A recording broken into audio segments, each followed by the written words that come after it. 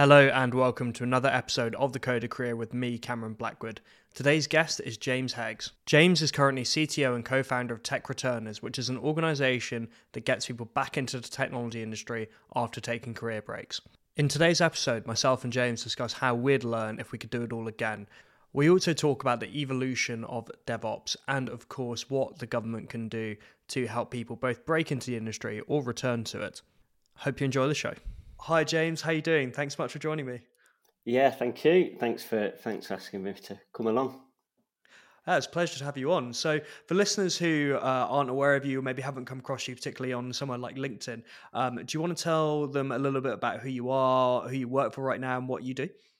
Yeah, so well, again, thank you for asking me to come along. Yeah, I'm James. I'm co-founder and CTO of an organisation called Tech Returners. And what we do as an organisation is enable individuals that have had a career break from an engineering career to return to those technical careers. Amongst other things, we do around upskill as well. So existing engineers, if they wish to upskill in new technologies, we do that as well. Okay, brilliant. So it's a way of addressing the skills gap by people who actually already have those skills. It's just they're not fully integrated back into the workplace yet. Is that usually the case where maybe someone takes some time away to have a family or something like that and then decides to get back into the workforce? Is that often the case of someone who goes through tech returners? Yeah, exactly that. Yeah, you summarised it spot on. Yeah, so it's for individuals that have had some form of a career break. That can be, like you said, commonly it's family, bringing up a family, and then are looking to come back to their engineering careers. So they might have had, 15, 20 years career with different organisations, and then have got to a stage where they would like to return to that career. They might have been, a Java developer in previous roles, and then they're wishing to return to those engineering careers through the program. And our program upskills those individuals with the latest approaches.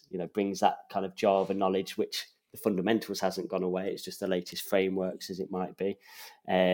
Refreshes that skills, and then they go into organisations post that program. Yeah, that's a really interesting approach because I remember when I was learning to code, obviously I came from just straight up career changing and had never done anything related before. But a lot of people that I found myself learning with, either in person or online, people that I've made friends with via Twitter and that kind of thing, a lot of them had done a lot of coding work before and had taken time away, be that either to literally not work for a while. Or they maybe went and took on a non-hands-on role in Yeah. an organization, but still in the tech industry. So, and exactly like your example there about how maybe they were using a more legacy form to Java. A lot of the time they were learning stuff like React and that kind of thing to take on a more modern stack. Saying that Java is obviously still very prevalent, just the more modern version. So that's that's really interesting to hear. And for yourself, how did you break into the industry initially? Yeah, so I mean, jumping back, that example there around the Java, like say if we took JavaScript for example, that's a Mm, great example because we'll get engineers that when they were doing JavaScript, there wasn't the ES versions, so mm. they've got the core principles, but there certainly wasn't the ES enhancement. So we refresh on that, and like you mentioned, the rise of JavaScript frameworks now, like React, for them it might have been jQuery as a basis, or prototype JS and things like that back when they were doing engineering. So it's refreshing on those kind of approaches, which is, the world is quite different now in terms of engineering. But those skills haven't gone away. Those Yeah. engineer, like the people you mentioned there, those skills haven't changed. The fundamentals of the languages still haven't changed, but the frameworks have done quite a bit. So yeah. In terms of my own experience. So I, if it take us right back, so I originally did AS levels and decided I didn't enjoy them. This is back in kind of 2002, and kind of flunked out really. Didn't enjoy them, and then decided I want to go into software engineering. So I did a BTEC I don't know if they still do BTECs, but it was a BTEC. I think they're called something else now. T levels maybe Yeah, now. T level, because it was BTECs when I left school, but I had a realization. Oh, I left school a decade ago, like the other day. So actually, it was a fair while ago. But yeah, it was BTECs. I think they've changed it to T levels. Rings a bell. That must be what it is. Yeah, I think it is. So yeah, I did a BTEC in computing at the time, and that was an enablement course for me to then go on to university. And actually, if I go even further back than that, I think the reason I got into it, I remember having a conversation with my dad, and my dad passed away when I was 16. But prior to him passing away, I remember him saying to me, "You want to get into computers, son? It's all going to be computers." And he told this story, and he's passed this off like this was true back at the time. But he told this story that somebody said to him, "Get into plastics." You know, when he was young, everything's going to be made of plastic, which obviously has come full circle now, and people are stopping Mm. making things of plastics. But he said, "I didn't listen to them." And it's actually that line that he passed off as somebody giving him this worldly advice was actually from a movie called The Graduate. I think I posted it on LinkedIn once. Somebody was like, "That's a line from The Graduate." I was like, "Oh my goodness, my dad's passed this line." But he used that line to persuade me to go into computers, which obviously settled in. I did the kind of a BSc in software engineering, finished in 2007.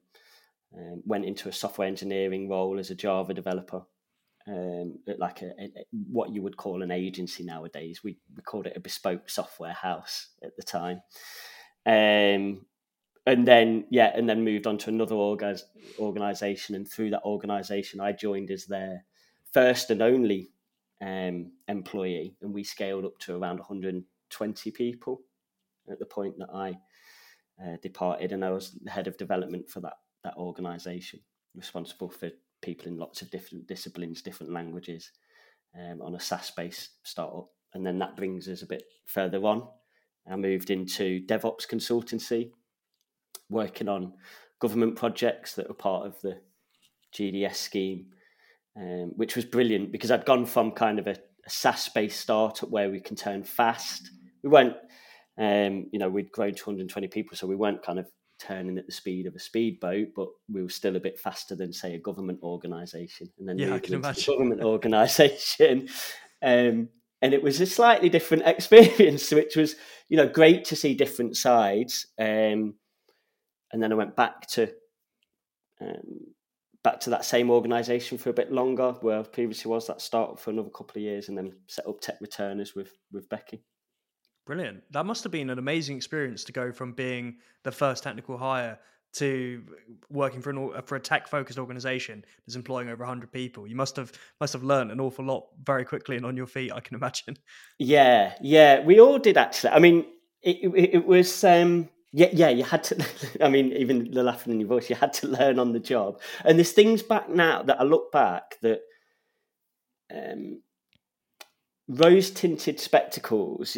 Kind of that. Well, we'll just work out how to do it, and Mm, not to have that baggage of, should we say, of experience or of bias to think there's a better way we can do this. At the time, cloud wasn't really too much adopted. We were all on-prem kit, on-premise kit, and things like that. So at the time, we crafted it all ourselves. We had this big, massive relational database, and if I look back now, if somebody had set the same problem to me today, I'd probably sit there and go, "No, that's going to be tough to create." But because we had the kind of early stage, let's just set out about doing this, and you don't know what you don't know, it's quite freeing in a mm. sense.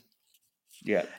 It's a really interesting point. I've been thinking about this quite a lot recently about how I don't know if you're a football fan, but I know in football a lot of the time they talk about how academies can over drill players. So for non-sports fans, that would be that a young player is told what to do over and over again to the point where it's they almost don't think for themselves. And I guess if you're put in a position where suddenly you do have to think for yourself and you have to think outside the box and think about a novel way to fix a problem, then it can be really, if you've never had to deal with it before and you don't have, like you said, the weight of expectation, where you're sitting down, I don't know how to do this, I'm going to have to research it and I'm going to have to come up with a solution. It's liberating and you may be able to get more done. Like you said, it's an interesting idea. Yeah, that just, and that's why I think having diverse teams in terms of skill sets, experience pays off, because you'll have those people that do, because they're not loaded with the bias of experience. And I don't just mean 10 years C# experience like that. I just mean domain knowledge experience. They'll come in and say, oh, why do you do it like that? And they ask those questions, don't they? And you go, yeah, why do we do it like that? There is a better way. And they're not loaded with, like you said, that drill, Yeah. absolutely drilled experience. Yeah. Mentoring is very much a two-way process. I like to think in that, where the junior, if you're doing it right, the juniors are often teaching the seniors just as much as the senior is teaching the junior. And if you're in that kind of situation in an organization where it's a two-way mentorship, then you're doing something right, I think, because the seniors can question, hold on, why do we do it this way? And then they can also learn the most up-to-date stuff that the juniors have been learning because it's fresh to them. Like, for example, when I broke into the industry, hooks are brand new, but in React, and I just learned it because I was like, oh, I really hate these class-based components. What's the Yeah. point? I love these hooks. So I just learned hooks, and I didn't realize that was just really handy domain knowledge to have, just because I learned it because it was standard. So I think people that are listening now that are juniors and panicking because people have more experience, like, remember what you're learning now is the most absolute up-to-date stuff, which is actually really valuable. Yeah, absolutely. Yeah, and hooks is a great example. I was the same. But you almost, when you've learned hooks, you almost, for the people that, like you said, that have done class components and have had to call like set state and things like that. You almost want them to have felt a little bit of the pain of the past to know why hooks exist, but to almost go, just know that we've always closed that door and you never need to touch it again. But yeah, absolutely. Yeah. Yeah. And we talked about DevOps a little bit, about how you went and did some consulting in that. And I think it's a question I get a lot, and I can't always address it, to be honest, because I've never really done much DevOps stuff myself. But I think a lot of people, when they're researching the industry, they say, hold on a minute, this seems quite a well-paid particular sector within the industry, and the work looks interesting, and the demand is booming. How can I get into this? So what would you advise to someone who they're learning to code right now, they're getting ready to break into the industry, and they see themselves going down the DevOps path? Firstly, what made you choose that path? And secondly, how would you advise someone goes about it in 2022? Yeah, so so I'll do the first part, why it interests me. So I found out about it really through feeling a bit of pain. So when we were deploying our software, it was being done at kind of 2 a.m., 3 a.m. We weren't doing it kind of X times a day, 10 times a day. It was, we weren't kind of every year, but we were like once every 3 weeks, let's say, at the end of a sprint. And it was very manual. It was, we had CI processes, but there wasn't too much automation and things like that. And we're doing it at 2 a.m. because that's when it was about, or 4 a.m. when it was quiet in the UK, and then also fairly quiet east coast of America because we had American customers as well. And also I was a single point of failure. So a really great book for people to have a read of if they're interested in DevOps is a book called The Phoenix Project. It's a bit of a novel. It's not even a textbook around DevOps. I'm sure you've Do you read know it. what I love about that? This is the second week in a row the Phoenix Project's been mentioned, so if that's not an endorsement. Yeah, and there's a character in it called Brent who basically is this conduit. Everything goes through Brent. If Brent's not there, everything stops. And we've had these in any. I'm sure you see them in any organisation. I'm sure you have as well. And that was me. Like I was deploying and things like that. And I thought there's got to be a different way for doing this. And then I come across this thing called DevOps, and kind of this way of operating of how organizations can transition. So that's how I entered it. And then that leads you down, because we're techie, aren't we? So that leads you down learning the tools and learning the automation with, say, it was Jenkins at the time that we used, and how we can deploy. I think I read a white paper by Facebook about deploying 100 times a day and thinking we need to be Facebook, and those kind of routes that we go. And that's how I approached it. Now, in terms of how to get into that sector and why it's interesting, I think it can be quite daunting for people. The ops world. I think we can take our minds back to the sysadmins of the world, and they were laden with knowledge, around operating systems, security, networking, all the kind of core around a lot of, especially for web application world that we work in.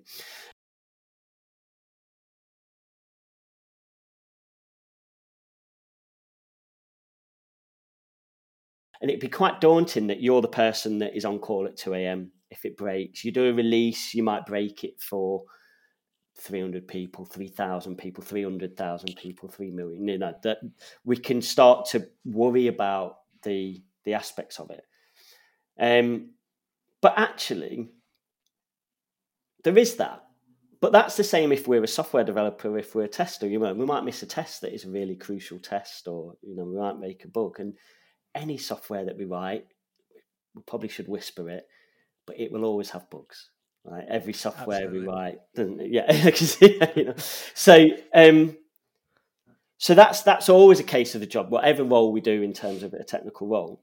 But with DevOps, you kind of have this two factors really. You have this creativity of engineering practices. Now that things like version control, testing, they've all merged into the operations work that we do. Coding, we write infrastructure as code.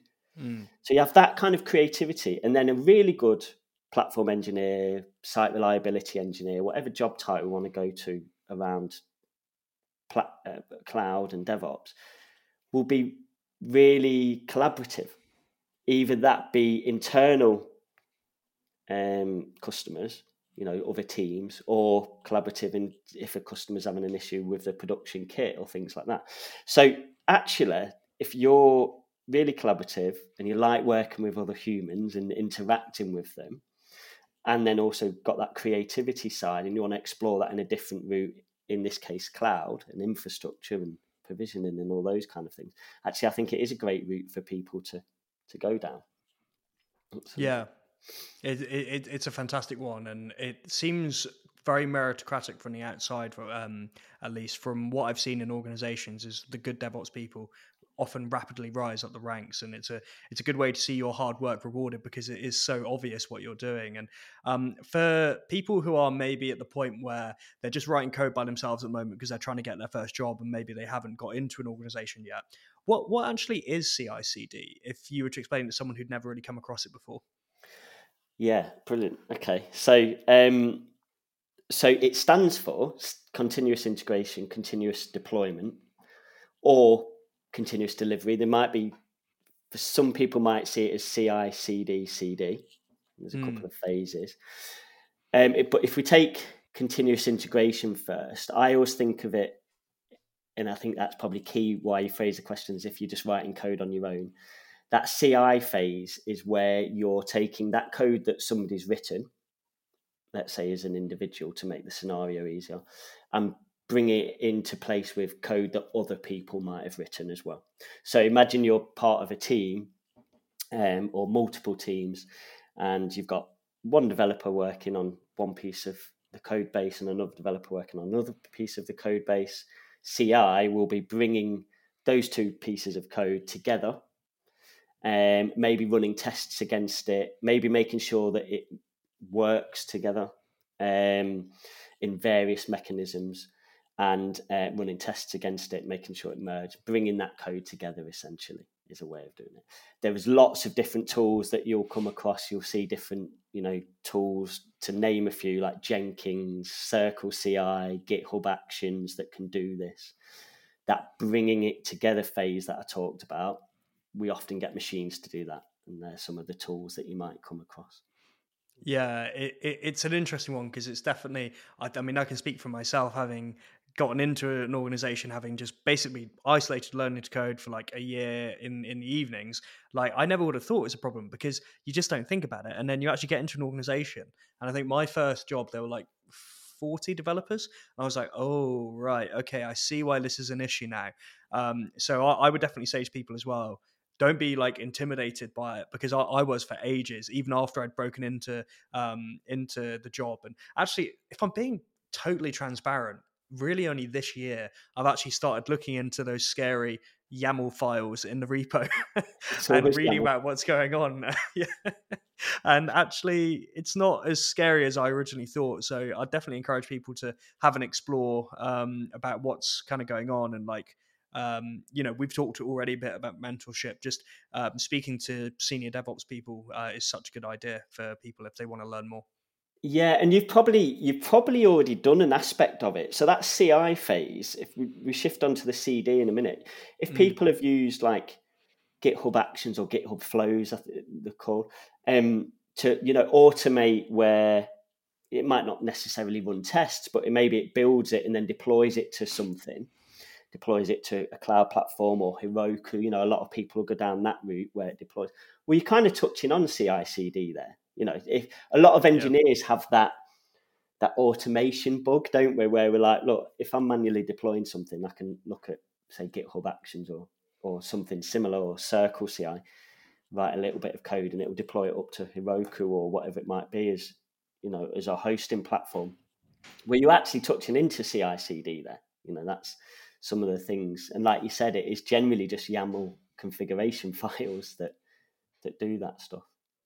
Yeah. Yeah, exactly. And GitHub has got, I think it is GitHub Actions. Yeah, they've got some really good examples and tutorials. Like if you're just opening up a standard repo and you just look at the Actions tab, definitely like have a look through. Like you're not going to 100% get everything in the first try. Like it's still technical stuff. So there's a bit of trial and error involved, and I think it's one of those things that's definitely a differentiator for juniors if they can understand a bit about CI/CD and they're trying to get their first job. Like I think even if you can't really 100% demonstrate it, but if you've been able to show that you've been able to at least mess around with it on some kind of personal project. I mean, for me, if I was recruiting a junior, I think that would look awesome, particularly if they were self-taught.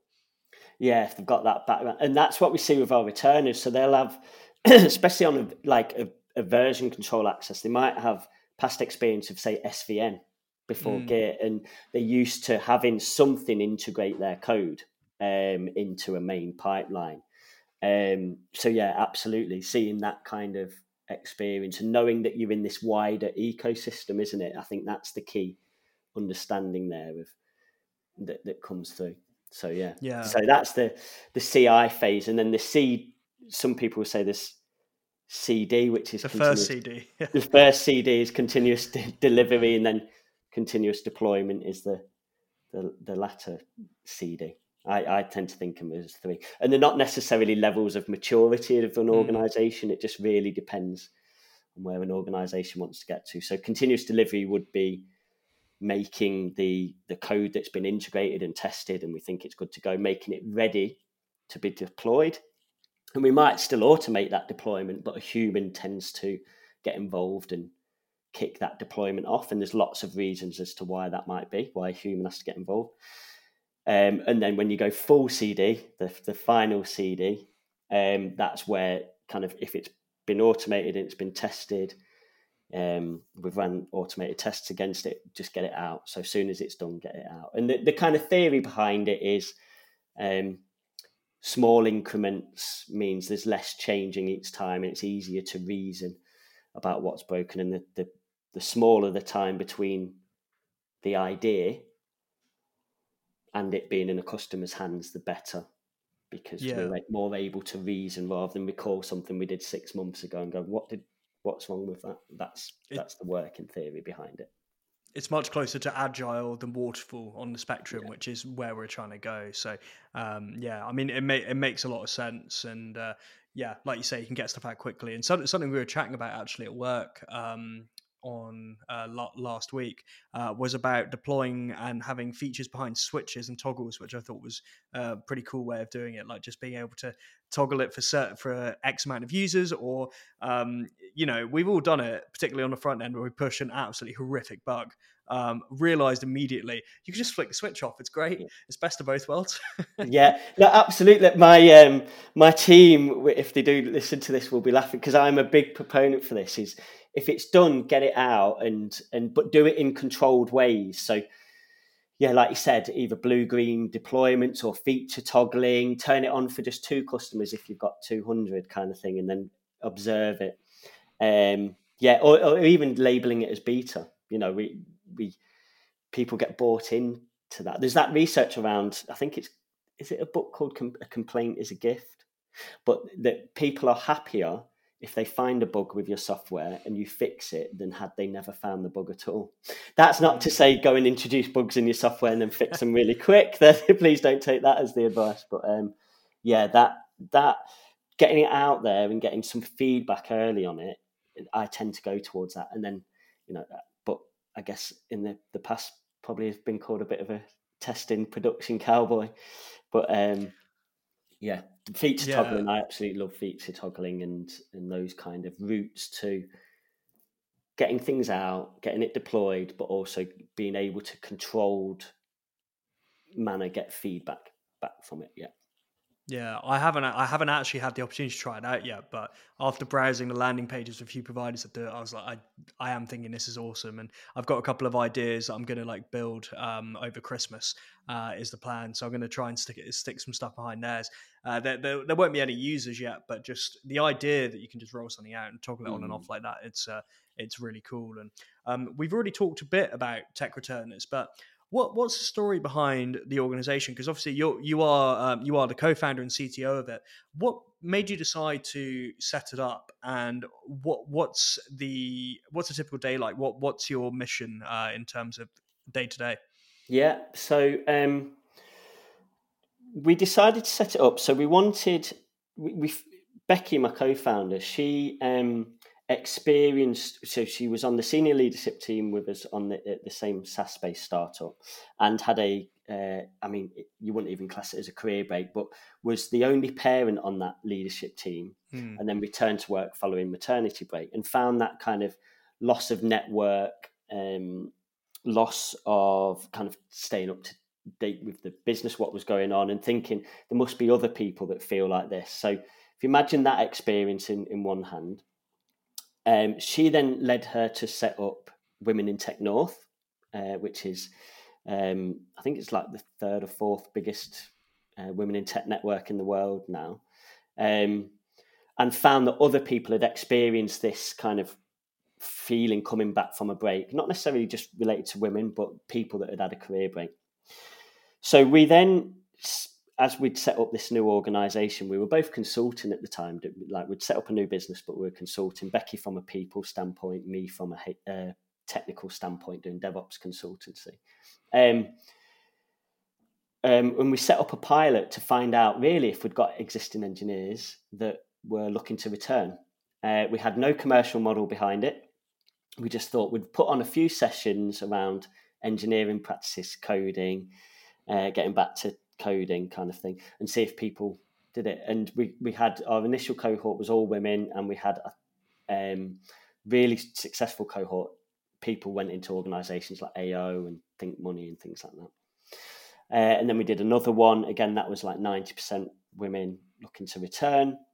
And then we had that decision to make. Do we go for this, or do we stay with the consultancy bit? And thankfully, we got our first customer that helped make that decision a little bit easier, which was the BBC. And they were looking to run their own program for engineers.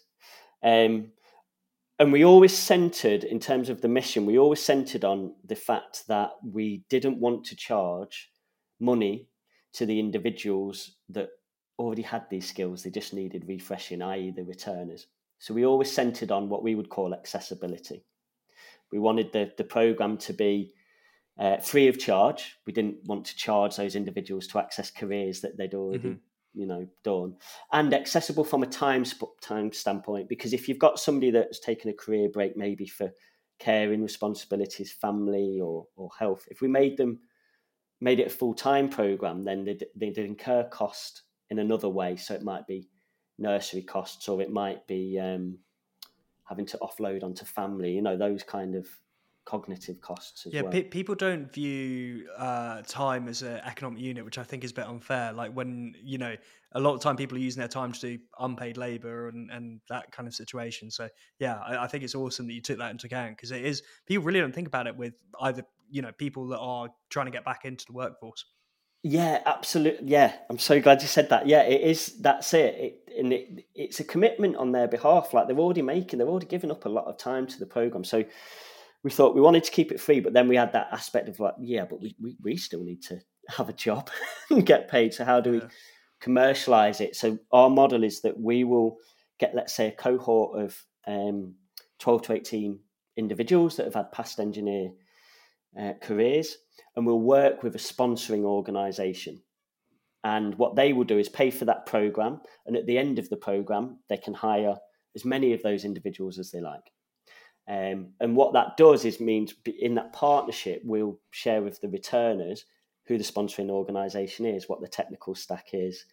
The sponsoring organisation will do talks throughout the 8 weeks of the programme, and then they'll interview them at the end using their usual interview practices.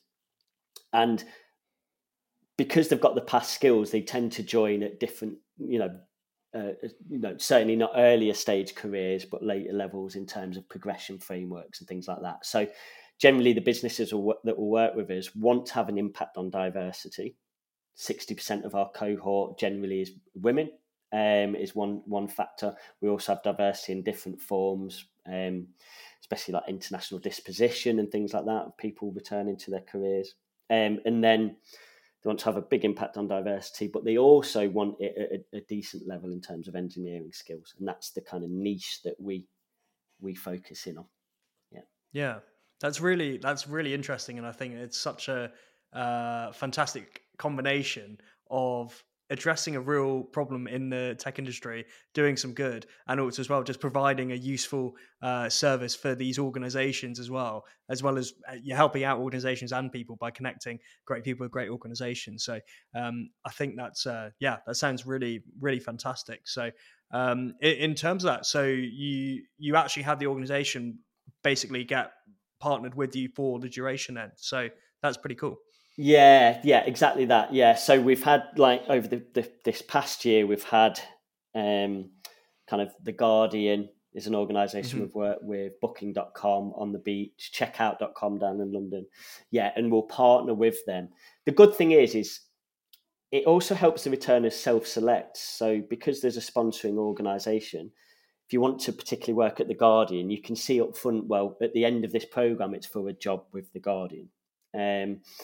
And yeah, and so it helps them understand, well, is that the type of organisation I want to work for at the end of this? And do I want to, so The Guardian Scala, do I want to be doing Scala at the end of the programme? And it helps them select. Whereas, say, for booking, it's Java. Hmm. Engineers might look at, well, I've got X years of Java experience, I'm going to go for that one instead. And yeah, and we'll on average we'll get kind of sometimes above 200 people who apply for our program for 12 to 18 places. So there's definitely returners there. Yeah, that's really cool. I've heard the Guardian, their tech department, they're really rock stars. Like they've done a lot for open source, from what I understand. Yeah, they open source their technical interviews as well. Oh, So really? That's really cool. all their interview process is open source, so you can go and see it on GitHub. It's all there. You can see the katas that you'll work through if you go for a pairing exercise and things like that. So yeah, it is all there. I'll put a link to that in the description because I think the listeners often get a bit worried about their first technical interviews. So just actually having an organization that's willing to give out examples of that. I mean, that's such good press, but that is such a good way for people to practice those interview skills before they actually get into one. Because one of the most common questions we get on like the Discord, codecareer.com/Discord, if you want to join, you find that people just get scared about the technical interviews because they can't really simulate it. And actually, if it's available for them on somewhere like GitHub, that's fantastic. I'm really really glad to hear that they're doing that. Yeah, absolutely. And that scaredness that is pervasive, isn't it, in our industry? I mean, we've felt it ourselves, haven't we? I'm sure you've felt the same Yeah. around that.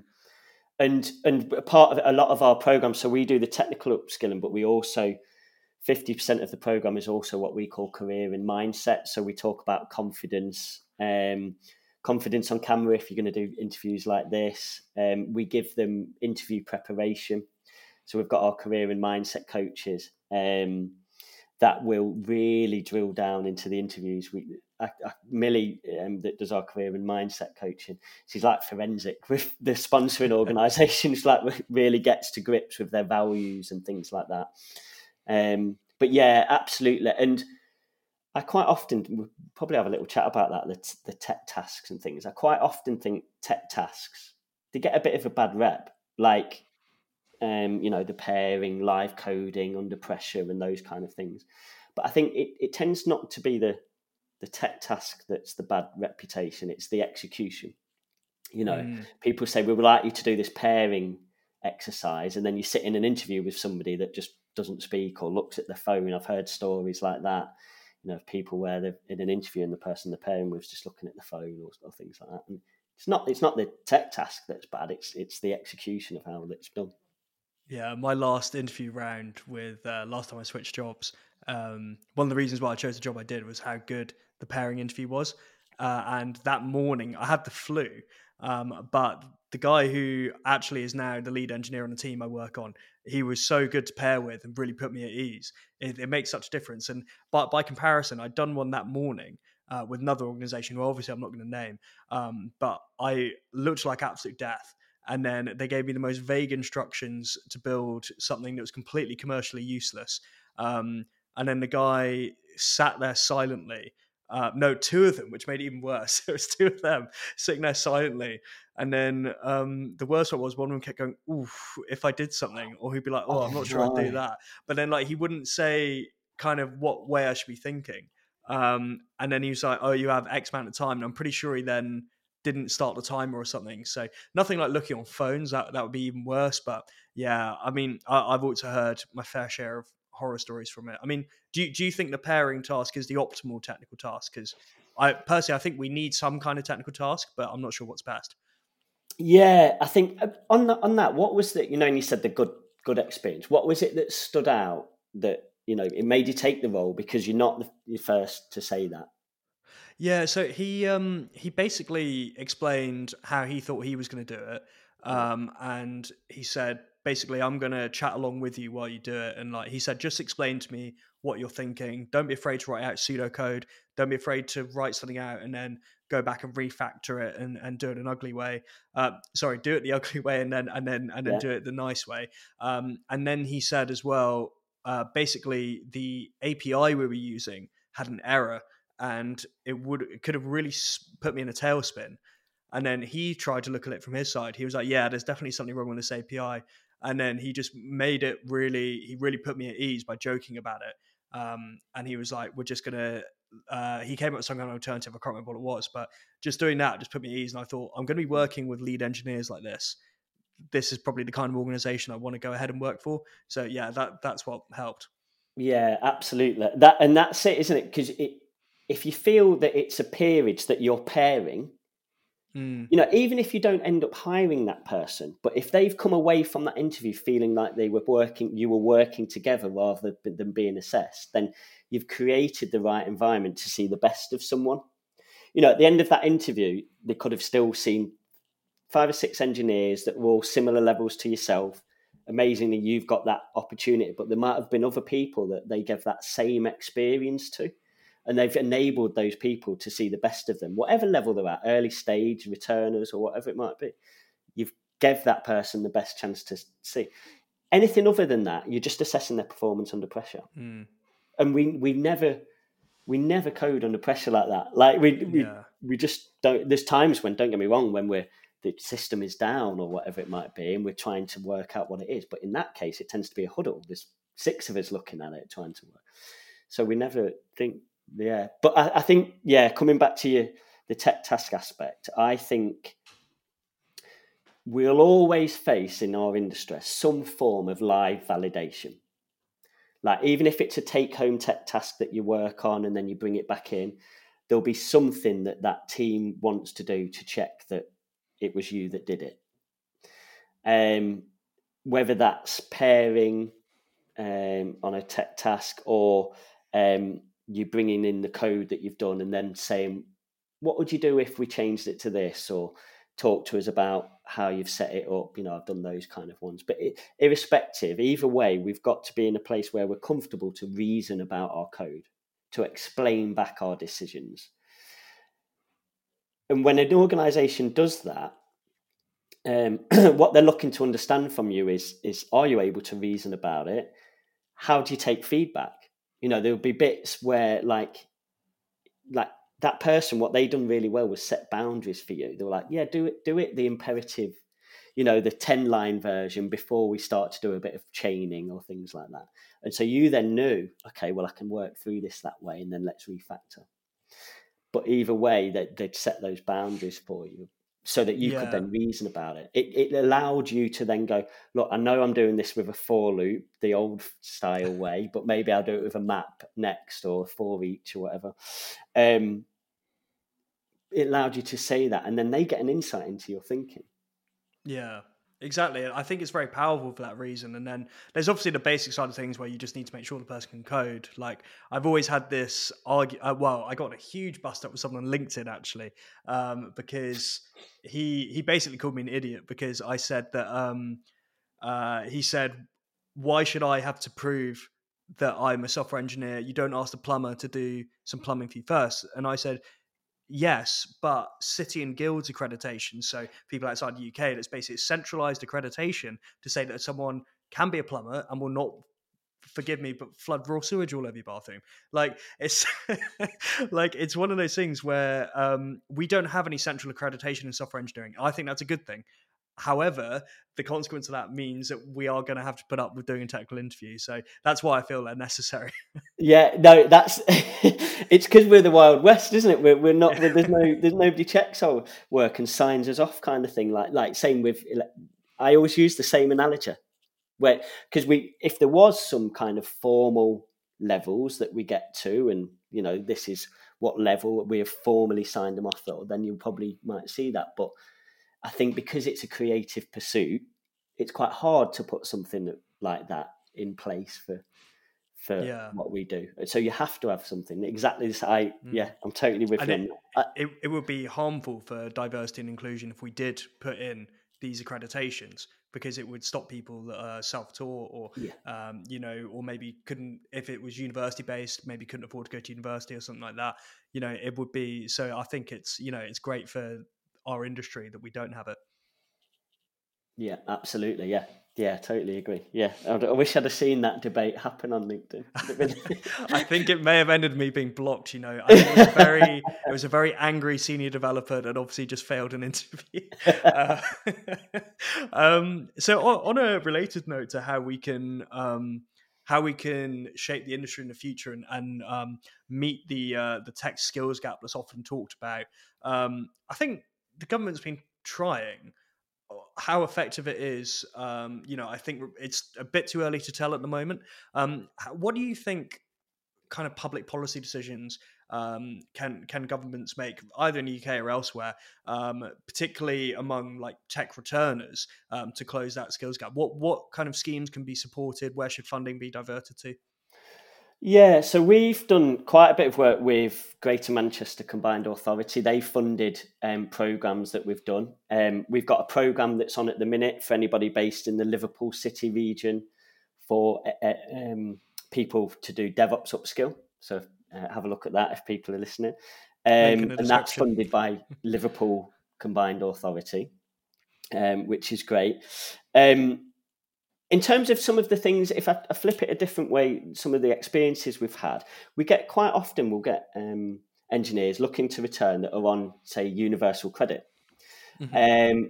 And of course, a part of that, as I understand it, is they'll have to apply for roles or be seen to be applying for roles. And of course, at the end of our program, all things being well, they're going to have a role that is a high paying salary. Our average salary is 48 coming out of the back of the program across all the That's a programs. great starting average salary. Yeah, yeah. Because people are seeing that they're an engineer with X number of years experience. We've had people that, I mean, bit of a side story. I, I always go back to a story where I met an engineer who was not forthcoming with his past experience. His confidence was super low. In fact, got really upset in the interview. So built him back up, carried on exploring his past career. And he's like, yeah, I was a lead tester at a games firm in Derbyshire. And I was like, well, back then there was probably only a couple of games firms in Derbyshire. I was like, you didn't work at like Core or IDOS, did you? He was like, yeah, I was the lead tester. I was like, did you test Grand Theft Auto and Tomb Raider? He was like, yeah, that's what I used to do, and he thought that wasn't relevant to share. Yeah. So anyway, yeah, we have those kind of stories of the skills that are there. But we do also sometimes clash heads a little bit with Universal Credit, because they'll be saying to our returners, you need to go and apply for this job, and it might be a different type of job, let's say delivery driver or whatever it might be. And they're like, but I'm doing this program, and at the end of it, I'm going to get, hopefully a salary, touching 50. We've certainly definitely had more. And that's one of the things where if we can get a closer relationship with them to say, no, they are on the program, can you make sure that for this period of time they don't need to apply for roles? It actually eases a lot of people into doing our program. A lot of returners might be put off doing our program because they know that to maintain their universal credit and to keep those payments up, they need to be going for interviews or attending their UC meetings and things like that. That's one thing where it shifts a little bit. Having said that, so that's one thing. If anybody's listening in government, maybe get in touch with us and see if there's anything we can do, or we can be trained on how to put those arguments better a bit forward. Having said that, there are lots of funding organisations now. So we've got a programme that's just started focusing on returners. We've got 27 people on that programme. That's funded by the Department for Education for focusing on returners, with partnership with North Coders, which is a coding boot camp in the UK now, but originally Yeah, they've started in expanded a lot, Manchester. haven't they? Yeah. Yeah. It's a great, for early stage careers. But we've partnered with them to be able to offer returners as well, and that's funded by the Department for Education. So there's definitely aspects there for people being able to do it.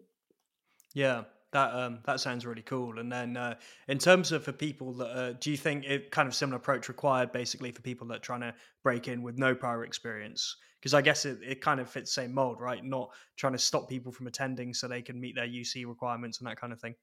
Yeah, absolutely. Yeah. That's it. And I think for people breaking in, I've had a couple of questions. A couple of people will always contact me and say I'm thinking of breaking in, and I always think, and I bet you've said the same to people, is first of all, find out if it's fun. Do as much as you can for free. The free code camps, going to meetups, just brilliant to immerse yourself in the community. Find out if even being in the community is fun. Doesn't matter if you've got no experience. Go along to a meetup about React or Python or whatever it might be. Yeah, people love to help. And people It's a love really to help, friendly don't they? Yeah, community. Yeah. exactly. And if it feels fun, if you have that moment where you've written a little bit of code and you look at it and it prints hello, right? But you get that kick, and you've got that moment where you turn to a friend or a family member or a partner or whatever it might be, and you go, look, and they go, is that all it does? But to you, that's amazing. Pursue that, because that will stick with you, because then it's hobbyist, then it's vocational. So do as much as you can for free, and then explore the free programs. There's lots of free programs out there, because it can be done without paying extortionate figures in boot camps. Having said that, the boot camps are still, they are very good. Like my main connection is with the North Coders one. That's a brilliant boot camp. A lot of their programs are now funded, so they're free for people to work through. But yeah, I always say to people, find out if it's fun, because when the going gets tough and you're trying, like we were talking about React hooks, weren't we? You're trying to work out how to do global state management with the context API or something like that. It's the passion and the fun that will get you through that. Yeah, absolutely. I think what's the phrase for it? It's definitely not the canyon of despair, but it's like your like basically mental health and you're learning to code. It peaks at really high at the start, and you're like, "This is amazing! I'm printing out "Hello World." Like I'm gonna shout. I want to shout this to the world. This is so great. And then it crashes because you're learning the kind of medium level skills, and it's a real slog. I remember being so frustrated, plugging away at Free Code Camp, trying to figure out how to strip vowels out of an array of strings.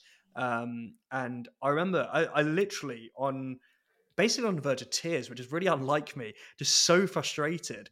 Um, and I just couldn't figure out how to do it. And it's like, I still remember that. And I was like 4 years ago. And you hit these really low points. Then eventually you come out the other side when you're able to make a full stack project by yourself. Like, not like, there is no better feeling in the whole world. It's awesome. But yeah, getting through that canyon of despair. I'm gonna find out what it's actually called and put it in the description because Put it, yeah, it we'll put it cannot be. in. That, that I often, that totally, that I remember so I finished in say 2007, and at that point my first Java job was, I was paid 16,500 per year, which was my first Java job. I remember it now. I think it started at 16 and then it went to 16,500. And it was for the first 2 years. I had that bit, where you'd face a problem in the day and you'd go home that night, and you'd be like, yeah, there's only one thing for it. I'm going to have to quit in the morning. I cannot solve this. I must be in the wrong job. Have those moments of, yeah, I've got no idea how to solve this. I'm definitely in the wrong job. I'm going to have to quit. And those moments of second guessing yourself, and then you come back the next day, like you mentioned before, a good mentor helps. I had a great mentor when I first started, would kind of steer me in the right direction. And then bit by bit, it wasn't until probably 18 months to 2 years that those feelings started to subside, and think you'd see a problem and go, okay, yeah, I think I've seen something like this before. I can work through it. But yeah, certainly I remember have those moments going, I'm going to get found out here. Yeah. Yeah, if that doesn't sum up imposter syndrome, like, yeah, just feeling, oh, how have I always figured, oh no, I've managed to basically blag my way into this job. How I'm going to get found out. Like, I'm not really a software engineer, and then there is it's interesting you said, I think you said 2 years, right? Because I reckon that was a point for me as well. So actually relatively recently for me, I suddenly felt a lot more confident in my abilities, and it felt so much better. But it does get there. And then so the best thing you can do, if anyone's listening who's already hit that point, is try and start helping and mentoring other people. Because if you can make the difference that hopefully someone made for you, it's a circle of life. And like we were saying earlier, mentoring is a two-way street. Yeah, absolutely. It embeds your own knowledge, doesn't it, as well? Because you have to try and explain it back, and people asking, why is it like that? I found that really, when we first set up Tech Returners, I found that really hard, that transition, and somebody said, why did you do it like that? Mm. Not, you can't go to, because you do. Like, you can't, that's not a valid reason for somebody that's learning. And it wasn't a valid reason for me to use either. So that kind of, being able to reason about code and explain it back and why it's done that way, was really powerful for me to try and understand. Yeah, it's such an underrated skill, being able to explain technical concepts to people, either who are more junior than you, and are technical, or especially to non-technical people. So particularly for maybe not even necessarily tech returners here, like someone who's getting into tech for the first time, who maybe comes from a customer-oriented background, that can Yeah, be a really useful skill to transfer over. And yeah, if you can explain technical concepts to people either who are less experienced or straight up not in that area, that's such a powerful skill. yeah, absolutely. Yeah, absolutely. Cool. So I think, I think that's more or less sort of covered off all the main topics I had on the show notes. So just a massive thanks, James, for coming on the show. Was there anything in particular you wanted to shout out? How can people find out more about tech returners, and if they're interested? Yeah, so I think you can pop my LinkedIn. Please, if people are interested, please by all means do message me on LinkedIn. That's probably the best one. We run programs throughout the year. We're just about to start hiring for our next couple of programs, starting in January 2023. So they'll be out soon for the Returner program. And then also, if you have a look on techreturners.com, there's the DevOps Upskill program. If you are based in Liverpool, that's an upskill program that we're looking at. Later on in the year, we do also run a conference called Reframe, Reframe Women in Tech Conference, based in Manchester. And that's a 2-day conference that takes place in March, on reframe-wit.com. But again, sure you'll pop the links in there for us. But yeah, Yeah. All by all that'll be means, down in please the do. description. And yeah, thank you so much for coming on. It's been a really interesting chat, and yeah, it's been really great. We should do it again sometime. Yes, absolutely. Yeah, lovely to meet you. Cool. And thanks as well to the listeners for checking out another episode of Dakota Career. We got some awesome results from the Spotify Wrapped for podcasters this year. So thanks so much for all your support. Here's to a great 2023. Have a great Christmas, depending on if this is released or not, pre or post Christmas. Either I hope you had a great one and Happy New Year. Thanks, everyone.